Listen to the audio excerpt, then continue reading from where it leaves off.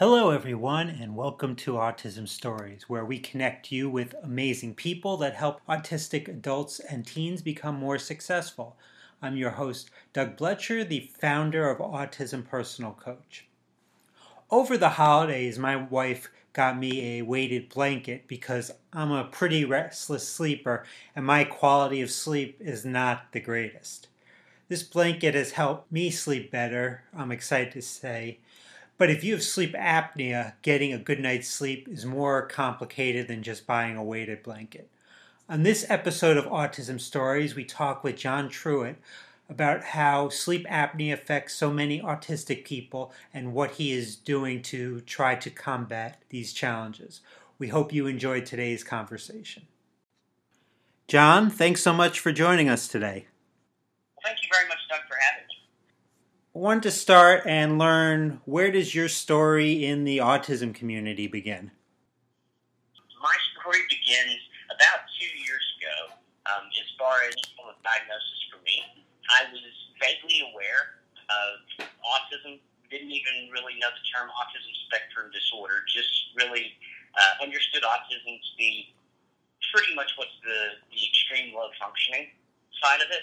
I had a close friend and fraternity brother who has a daughter that is low functioning autistic. So up until 2 years ago, I had a very skewed view of what the spectrum was. Then after diagnosis, kind of came in, and it took me probably, 2 or 3 months to even realize, what the Asperger's traits were. I've also been diagnosed with dyslexia, dyscalculia, dyspraxia, communication disorder, and some other things, and we never had any idea I had any of that. So it was a real surprise at 45 years old. Now, for a long time, you've specialized in supporting dental and medical startups to become successful. What strengths do you feel from being autistic do you feel have helped you in being so successful in this field? I think there's a couple of parts of that definitely the perseverance and the autistic focus.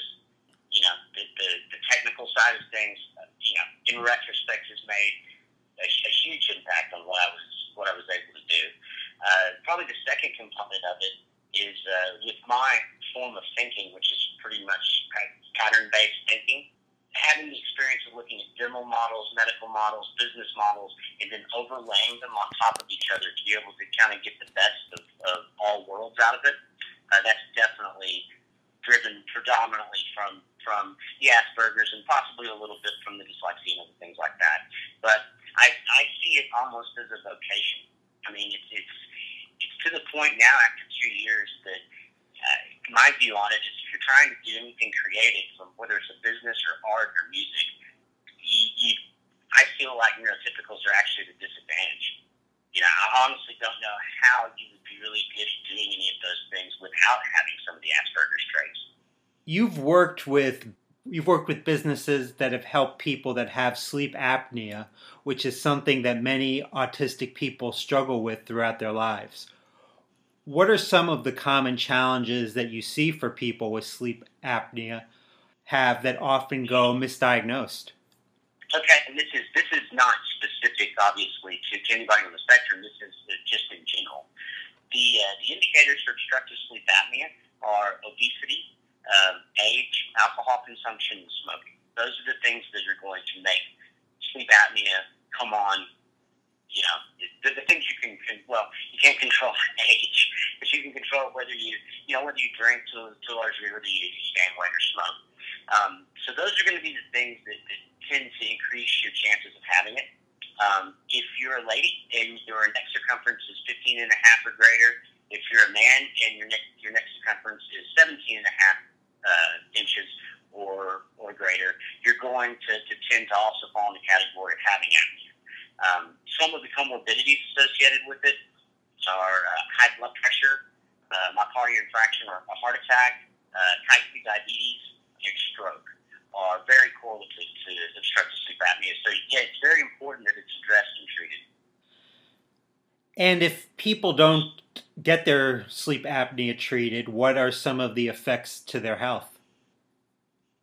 So, those comorbidities I just listed, So essentially, what can happen with obstructive sleep apnea, or what does happen with obstructive sleep apnea, is your blood oxygen level desaturates. And once you desaturate below about 90%, things start to happen. To give you an idea of how bad it can be, I mean, we've seen patients down to 47%, which is basically like climbing to the top of Mount Everest every night.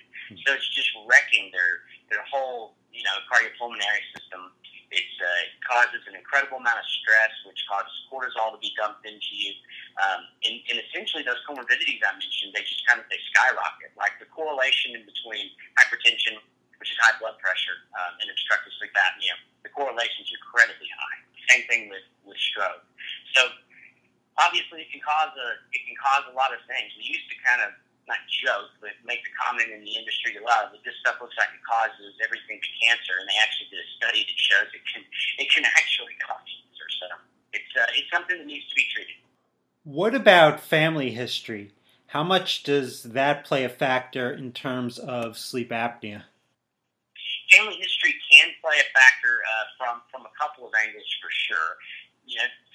Families tend to have metabolic rates that are high or low. So if you've inherited a low metabolic rate, it's going to be more difficult to keep the weight off. So that's going to have a propensity to cause the apnea. Also, body structure. Facially, if the patient's what we face, a long, tall face, regardless of their weight, they're going to have a higher propensity to have apnea. That's kind of the patient category we see a lot of times. Females that weigh 100 to 115 pounds, which is no weight issue in those, and they have severe apnea. That's due to facial structure. So yes, there can be an inherited component to it. Hearing you speak about sleep apnea, it makes me think about so many autistic people that are not involved in exercise, and maybe their nutrition is not the best. How much do you feel like that plays a factor into so many people on the spectrum having sleep apnea? That's a great question, and I think it plays a huge role. There's a gentleman by the name of William DeVent who was on the original studies to define REM sleep back in 1947. He's actually still around, and he created something called the triumvirate of health, and that's exercise, nutrition, and sleep. And his point was that most people understand at least that they should exercise. Most people understand that they should eat right, but not many understood that they should sleep. But really, to drive your point home, the gentleman who's considered the godfather of sleep literally said those three things, that's the key to health. You have to exercise, you have to have good nutrition, you have to have good sleep. And as far as those of us with Asperger's, yeah, it's a real issue because generally, there's not a lot of exercise going on. The diet tends to be high fat, high sugar, and I've not met anyone yet with Asperger's that doesn't have some kind of sleeping issue, either onset or architecture or latency. So yeah, I think you hit the nail on the head, Doug. Now, recently you have started a nonprofit of your own. How has your work with other businesses, medical and dental startups, prepared you for this? Well, I think it did in a number of ways. I think it prepared me for understanding the structure of how any business is run, and what that's going to be like on the inside of doing it and growing it and moving it. Also, due to my sleep and dental contacts, it obviously provided me with a great global network of people to reach out to. And then kind of the cherry on top is the guy who's going to, or is CEOing it and CFOing it for me, is a former guy I worked with at a previous company. He was my VP of Finance for North America, and then after we parted, he's been at a nonprofit now for the last 6 years as a chief financial officer. So that whole experience even brought me, together with somebody who's helping with the charity. So I think there was a lot of value. Now, what is the mission of your nonprofit, and how can others get involved in supporting your mission? I actually have 6 key points to the nonprofit. The first one is actually research, and it kicks off with a sleep study. What I would like to do is a global cohort sleep study, leveraging my contacts, limited to adult Asperger's patients, and find out answers to those key issues I just asked earlier. just commented on earlier. Basically, people falling asleep, staying asleep, and then having disrupted sleep. So that's going to be one of the key initiatives. I also have a pretty big vision for a self-sustaining community of adult Asperger's folks that we're all living in an area that's independent but has some structure and oversight, and obviously that's a huge project. An annual symposium bringing together educators, patients, industry, and making that at a location that people would love to get together. Actually funding a film based on Asperger's adults for awareness. So, I think one of the big tragedies is when they did The Big Short, and, everything with Dr. Burry, they had actual footage of where he discovers and self-diagnoses having Asperger's, and they took it out of the film. I think that's a tragedy because it could have really increased awareness. So I think that there's something that can be done there. And then the final two components are just general community awareness and outreach and train the trainer. So working with, adults, parents, kids, schools, and just getting as much information out there that we can. And I believe that there's a lot of value in doing this research and working with adults and then figuring out how we repurpose that for pediatric application. So I can see it kind of as a feedback loop where what they find out about kids can help adults and what we found out about adults can help kids. Now, you were talking about sleep study research specifically for autistic and people that have Asperger's. Are there any studies out there that are focusing on that? Not really. I've been able to find, I believe I found 3 that have anything at all to do with autism, Asperger's, and sleep. This one, again, would be very specific, looking at adults, and we'd want to look for those 3 factors plus apnea. So it's a very specific, designed one. But to directly answer your question, no, the data's not out there, which that's the reason I wanted to do this.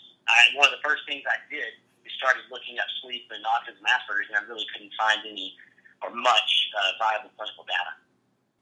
It was interesting you talking earlier about how neurotypical people are at a deficit when we're talking about things like creativity, and I found that to be true in many cases. I've seen some beautiful artwork online that you created, that extremely creative abstract art.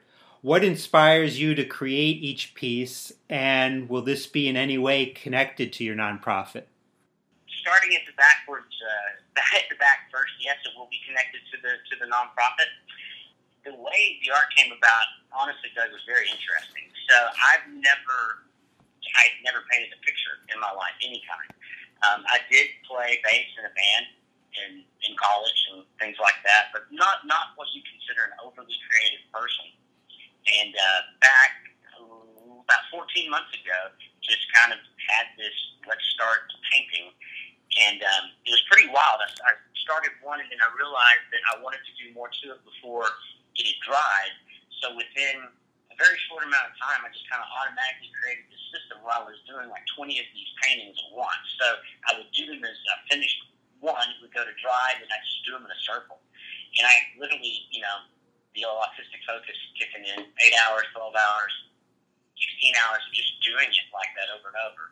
And then it's kind of like once I figured that style out, it's gone through just different iterations of how it's evolved. But basically, I don't envision a picture at all before I start. I start, and then it kind of develops as I go. And I often listen to music and actually stem with a palette knife as I'm doing it, which I find both relaxing and it creates some of the art. So it's really just inspired by me listening to some music and just starting to go with colors, and then it just goes in the direction that it's going to go. That's really fascinating.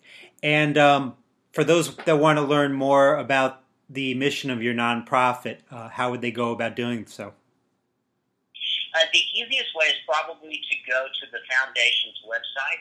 It is a 501(c)(3) full nonprofit, so we're .org, and it is onthespectrumfoundation.org. If they happen to hit .com, it'll point back to .org. and we are just in the process of launching it. So it is out there, and it's going to become a lot more robust over the coming weeks and months.